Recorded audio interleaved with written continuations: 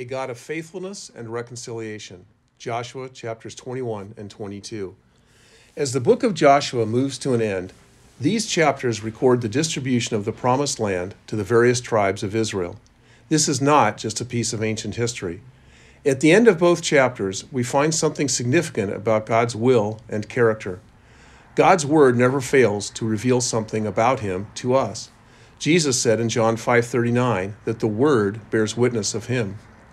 In Joshua 21:41, we see that in the midst of each area of land given to a specific tribe were special cities where the Levites were to dwell. The Levites were the priests of Israel, and as priests, they represented the presence of God in the midst of the people. This is reflective of God's heart to dwell with his people. The Levites were also responsible for conducting the sacrifices, leading the people in worship, and in the reading and study of God's word. This reminds us that living sacrificially, worshipfully, and with a focus on God's word should be at the center of our lives. As Christians, we have God in the person of the Holy Spirit dwelling with us and inside of us, so that we might live Christ-centered and word-centered lives.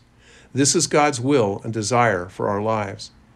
In Joshua 21:43-45, we are told that God distributed the land to his people just as he had promised to do, and that not one of his promises to his people had failed to be fulfilled. Our God will never let us down.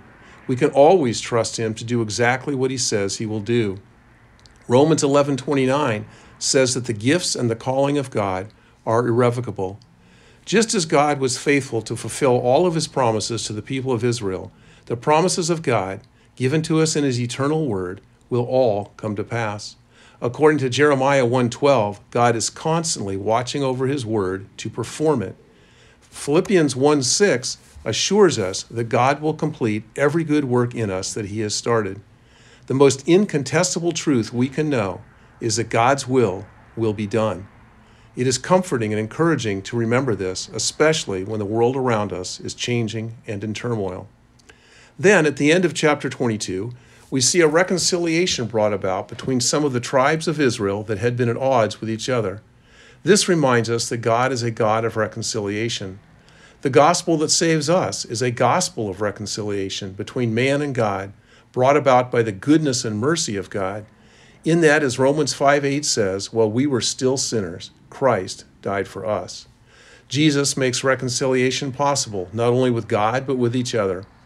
Reconciliation pleases God and brings him glory. 2 Corinthians 5:18 says that we have been given a ministry of reconciliation. So, as reconciled people, we should live as reconcilers. The foundation of reconciliation is forgiveness. Because of Christ's finished work on the cross, we have been forgiven of every sin and offense against God and others. As forgiven people, we should be forgiving. This is the mark of a Christian.